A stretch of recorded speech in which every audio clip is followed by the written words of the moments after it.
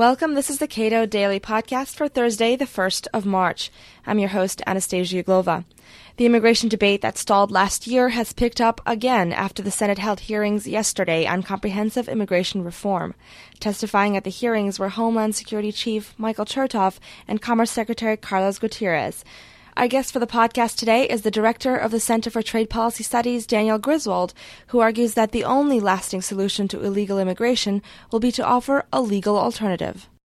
You've read the transcripts of the immigration hearing held yesterday on Capitol Hill.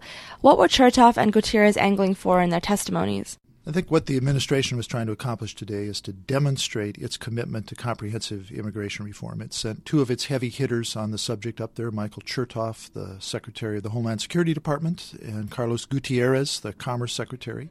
And Secretary Chertoff emphasized all the things the administration has done in the past several years to strengthen security at the border, and how comprehensive immigration reform, including a temporary worker program and legalization of workers who are here, how that would make his job easier in securing the borders.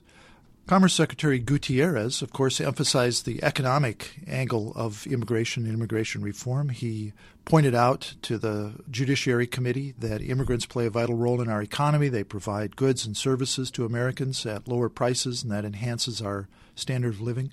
And he also pointed out something very important in this whole discussion about illegal immigration.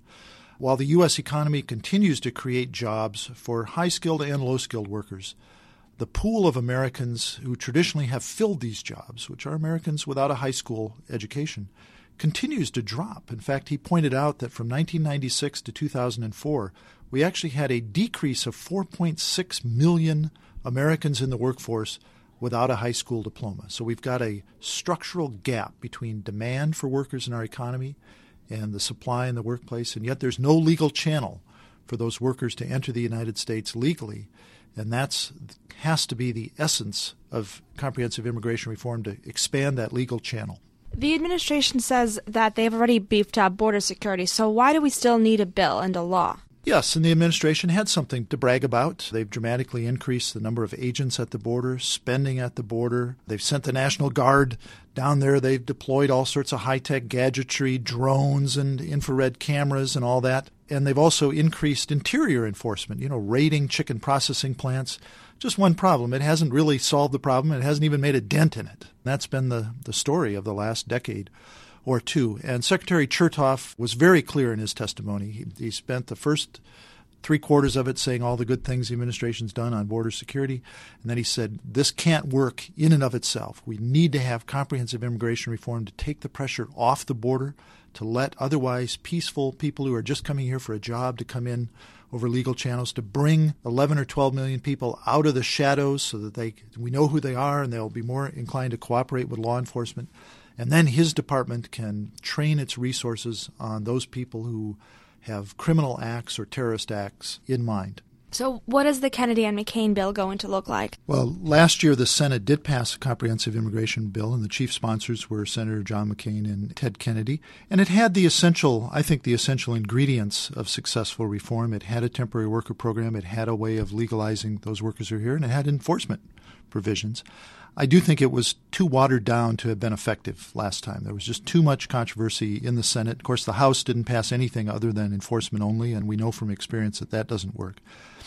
One of the problems last year with the Senate bill was the quotas for visas was too low. An amendment reduced it to 200,000. I think that's inadequate for our economy. We're creating at least 400,000 or 500,000 jobs each year that I think require immigrant labor on the low end of the skill spectrum. If the numbers are too low, we're just going to have the same problem of workers coming in illegally. As long as there are jobs available here in the United States, and we've got this 2,000-mile border with Mexico and our other Central American neighbors, I think you're going to have illegal immigration. The other issue that people don't talk about is that a lot of people here illegally enter legally and then overstay. 30 or 40% of those here illegally entered legally. And you can build a 2,000-mile fence, and that isn't going to keep those workers out unless we want to shut ourselves out from tourists and business travelers and other visitors. So we don't know what the legislation is going to look like. The Senate Judiciary Committee is going to take that up in the weeks ahead. But all the signs are it's going to have the broad outlines of the legislation last year.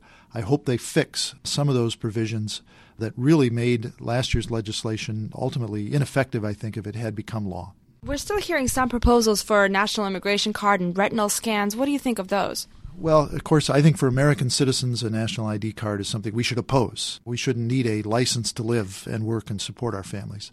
I do think when you're talking about a new visa program, people coming into the country from outside the country temporarily as sort of guests of the country and guest workers, you do have to have some kind of security, especially in this post-9/11 world. Yes, there's not a terrorist problem emanating from Mexico and Central America, but the workers participating in this program won't be just from those countries. So I think some kind of tamper-proof ID is going to be required to assure people that while we're meeting our economic needs, we're not compromising our national security. And I think Secretary Chertoff's testimony today showed that there isn't a contradiction between sensible, comprehensive immigration reform to serve our economic needs and the need to maintain national and border security. In fact, he pointed out that the two work well together. And what will be the ramifications of this kind of reform? I think we'll see positive ramifications. One, I think we'll see a dramatic decrease in illegal immigration. Immigrants would rather come in legally, and those from Mexico, they jump at the chance to come in legally, to have full privileges in the workplace, to be able to go home multiple times to visit family. We know from the 1950s with the Bracero program, when we increased the number of visas,